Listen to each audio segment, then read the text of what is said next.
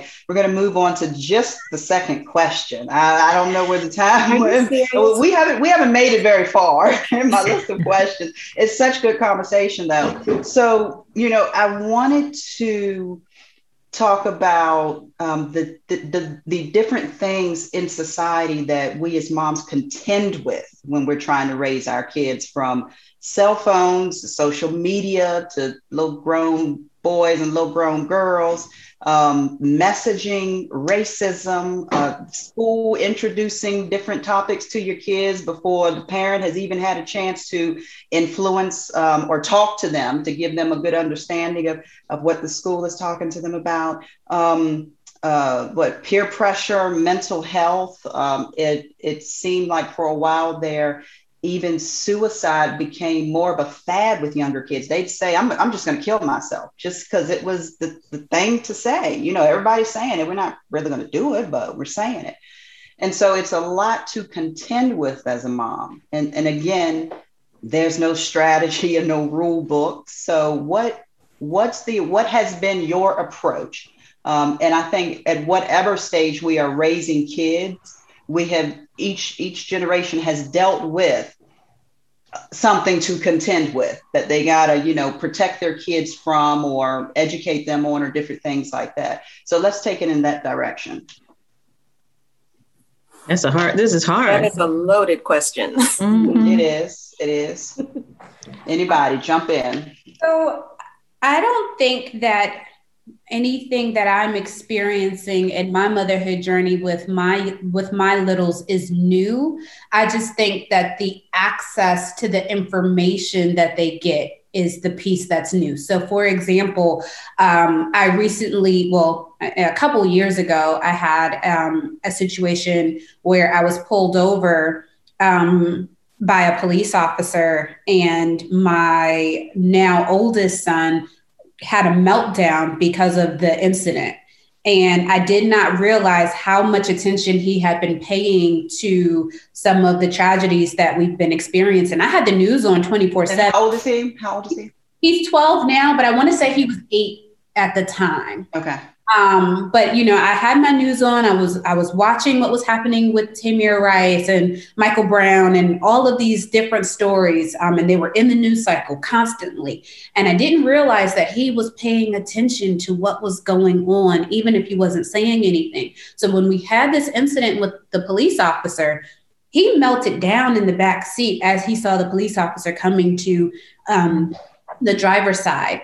And so I didn't realize where that came from. And later, talking to male friends, talking to his father, it was this fear that A, something tragic could happen, and B, I'm too young to protect my mother in this incident or in this instance. So that's number one, having to have those conversations, which I'm sure my father had those conversations with his uncle, and his father, but I don't know that my father had the media that we have, where you see it's not just heard, your friend down the street had a run in. We're seeing these images constantly. And then, again, with social media, things that I was exposed to at a later age, maybe, or that I might have been aware of, but I didn't know details about. You go on TikTok and they'll give you 30 seconds of everything you need to know about it. And it's right there. And it's accessible. And no matter how you childproof it, how you put locks and guards and all of that on it, they're getting it from somewhere, whether it's on the bus, it's at school. And the one thing about the pandemic that kind of helped, I think, is that it slowed things down, and I was able to really go through their laptops and their phones and the sites and the apps that they were using that I initially thought were harmless. But yeah, it's just this overwhelming inundation of media. Yeah. Well, that first incident that you spoke of, that just made me think of the heaviness of some of the things that we deal with. And sometimes we don't even realize we're carrying that weight, or that our kids are carrying that weight, and we're still making it through. So that just shows me our strength, that we still make it through, and our kids still, find that love, and that we're still there to be be their rock, even through all of those types of situations. Right. Well, I have to say, before I make it through, I melt down probably, like, because there's just this, you want the very best for them. You want to make sure that they're getting the truth and they have a thorough understanding of whatever it is that they have been exposed to. And so there's just this general fear of stuff getting in that you can't pull back out, or protect them from, or something they may act on just with maybe without you being aware of it, or being able to put up the guardrails on that. So there's just this constant fear. You got to keep your head on a swivel at all times to make sure that they're doing what they're supposed to, exposed to the right things and stuff like that. And it's pressure. It's real pressure. And I think probably us as moms worry about that a whole lot more than the dads are. But my kids probably get tired of me talking to them about what's going on with policing and with racism and what have you. But it's like, if I don't tell you what's going on and explain this stuff to you and let you know how the world views you and yada, yada, yada, then I'm doing you a disservice, because you'll get out there in the world, they'll show you that they don't care about you, and then we got a really bad situation. So it's a constant pressure. It's a ongoing thought. And you just don't escape it, really. And I'm not even sure that once they become adults, when you're parenting adult children, you can even let that feeling go. Max, as an adult, I still need parenting. I still seek the elders in my community. I don't have a great relationship with my mother, but the mothers in my community, I still go to for advice. I still know I don't know everything. I have a 12-year-old, and so I've been doing this for 12 years. I've kept someone alive for 12 years, but I still need mothering. I still need that, I don't know what to do in the situation. I've never had experience. You never outgrow it. Yeah. Somebody gave me some advice that I think transcends all eras, because the way parents have to manage the internet now is not what I had to deal with as much when I was raising my kids. But the advice she gave me was, don't overreact. And the children need to know that if they come to us with a burden around something that they saw, or something that was said to them, or some trauma that they experienced, they need to know that we are safe for them to tell us, so that we can help them through it. If I have any regret, it's that I overreacted, and my desire to be protective, to be righteous, to keep my kids on a straight and narrow, to show them what was good. I overreacted, and that caused some isolation and an inability to see me as a source of comfort and direction.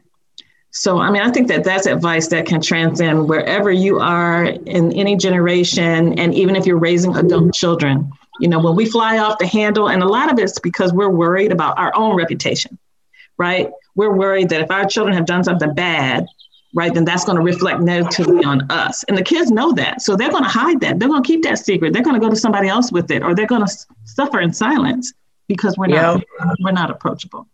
I actually just had that conversation this morning with my kids, and I noticed one of them was kind of looking a little down. So I said, if something's going on, just tell me. I said, I would tell you if I, needed to talk to you about something, and I'd much rather hear it from you than to hear it from somewhere else and have to come and ask you about it.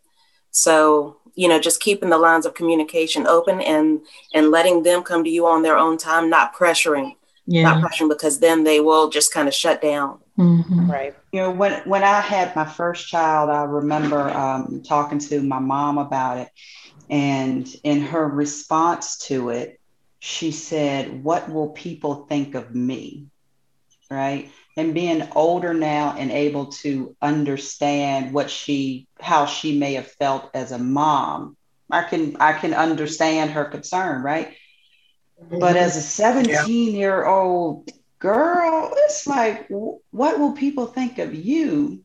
Like, I'm I'm the one in need right now. I need some nurturing and some comforting. I need a hug. I need to be told that it's going to be okay. I need some answer. I'd like some answers for a future that I don't even know what it looks like anymore. And your question, she ain't know nothing about that. What think of you? So what do you mean, Carolyn? What do you mean? I was just because of you can't give what you ain't got. You understand what I'm saying? And sometimes things do happen in life where you learn things that you should have known, or people feel like you should have known. You know what I'm saying? Because I didn't really learn how to show love until my ex-husband, because I wasn't hugging my kids or nothing. You know what I'm saying? It's just, I got you. I'll die for you. You know what I'm saying? But if you don't understand or was never shown or taught things, sooner or later you might can learn it. And then you have some of them people that don't get that opportunity to learn something that they never did before. You still have people out here that have not learned things that they should have learned, or that should have been taught to them, because I call myself a late bloomer as far as trying to, even though I had kids, I ain't gonna say I didn't love my kids. I just didn't know how to love my kids. Because I really, to this day, still don't think that my mom at the time knew how to love her kids. It wasn't a thing where she told you, I love you, or you got hugs and things, because with my ex-husband, he would tell you, don't touch her. You come in for a hug, she might knock your head off, or, it's just things, small things that, like I said, you wasn't taught and maybe you heard about, but that still don't mean that you can learn to do it, to learn to love. Right. Because somebody said, well, you never taught you that stuff, but later on in life, you like, well, people come into your life and they show you love, and oh man, this is what this is. This is what I should have been doing, and you learn to live with regret sometimes, you know what I'm saying? And then sometimes you regret living that way. Mm-hmm. Right. I don't know if that just went to the left with everybody, but you just learn, you learn to live with regrets. And sometimes you have to, not that you have to, but you have regret living on certain, in certain situations. And I think sure that's a little more hardcore thing with me, because of my mom having me later, but then she, even as she had the two before me, they didn't know nothing about I love you or anything like that. Right, you know what I'm saying? Right. Yeah. But Sharika, I always tell my sister that's 67, I envy the way that you raised your girls, because she found the strength somehow for the love that we didn't get as kids, even though she's so far ahead of me in age. That still was something that she didn't get from my mom, because my mom didn't know how to give it. Okay. Sharika, go ahead, jump in there. I think that it is easy for us, especially as women, and then kind of in a double fashion as Black women, to think about the things that we did wrong, or we feel like we did wrong in our deficits. But the fact of the matter is, every single person is going to do things and then think that they should have done them. Yeah, because that is part of living and it is part of life, right? But we can also focus on the things that we gave our children and that we did well. And every mom has those things. And I also think that it's really, really important for us to be able to find balance. So when Patricia and Kina and even Max talked about raising kids, and especially with the violence that goes on. I have 3 sons, and I am in this constant battle to try to find that balance where they understand how strong and powerful and meaningful and wonderful they are, and balancing that with them not getting killed and not putting themselves in a position where people are going to come for them. That balance, it is what keeps me up at night. It is what makes me very, very anxious. And I'm able to call it that. I'm able to call it anxiety because I've been to therapy and I took them with me because I also did not get the things that I didn't get the things that I needed to raise my children because of who they are. And so I'm trying to find ways to do that. And I don't feel ashamed about it. That is a crown that I wear. I will do anything for them, including go to therapy. Mm-hmm. And something, you know, I have to say, everything all you ladies have said, I've been jotting down notes to just kind of draw little quick conclusions. First of all, I could scream to the top of my lungs, it's not fair how the world already deals us this awful hand that it sort of in a way robs us of the opportunity to teach our kids in phases.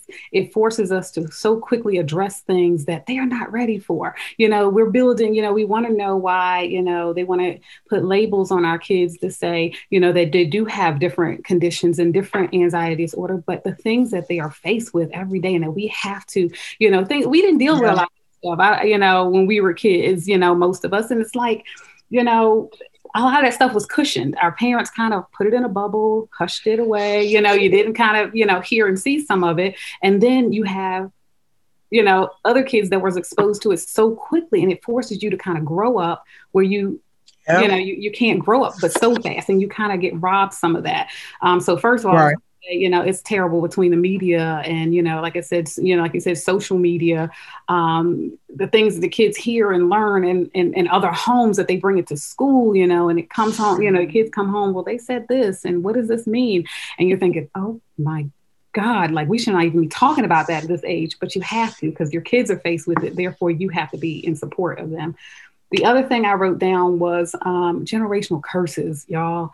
Yes, I mean, from Caroline, you know, and again, I am just going to continue to love on you and tell you, just like the other ladies are reminding you, yeah, we can sit here. Let me tell you what, I probably have more in my bag of what I did wrong than what I did right. But I'm going to now choose on purpose to say, you know, I was given, you know, this generational, yeah, we're going to call it a curse. You know, I know it's our generational of them doing the best they can. So I guess we could change that term. Regardless, when we begin to let it infect us and, you know, and start to kind of grow this tumor in us to make us focus so much on what we did wrong, it becomes a curse.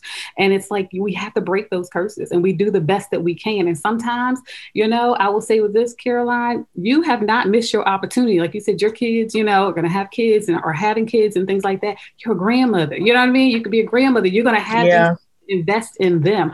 And then you just remind your kids, you know what I've learned? I didn't have this when I was raising you, but I'm gonna give it to you now. You know why? Because now you can invest this in your kids, because I didn't know better. Know I did the best that I can.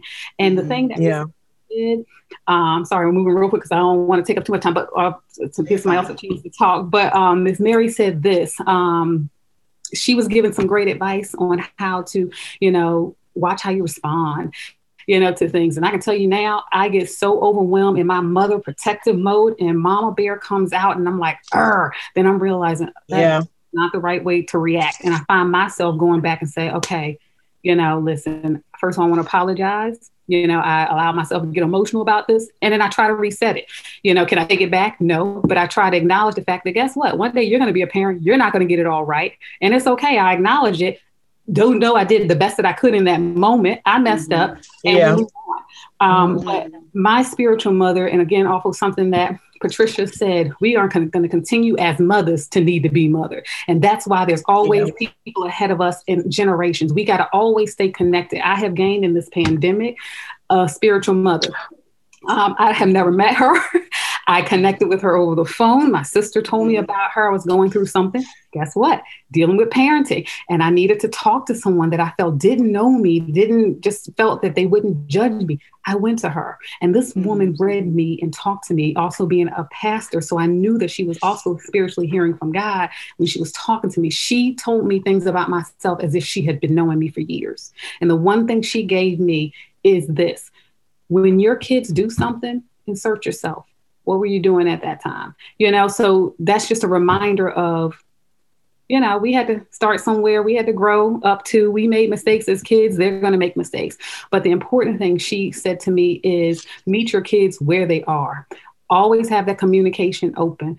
They're going to be, tell you things that it's going to be hard to hear. But regardless, seek prayer, and just kind of really talk to them and just say, you know what, it's okay. You're human. You made a mistake. Or it's okay. Let me help you through this so you won't make a mistake. Or it's okay. My daughter talks to me about things and I'm like, maybe, did you mean to tell me that? Or did you want to call one of your girlfriends because I am your mother, Yes. And the other hand, I'm like, that's a little hard hearing it from my daughter, but praise you, God. Thank you for giving her that comfort to be able to say those things to me, where my son might be like, I ain't never telling my mom that. She is crazy. But that's the difference in your kids. And that's where that rule book is different. There's no rule book. You write it according to what your kids need. So, those are the points I got.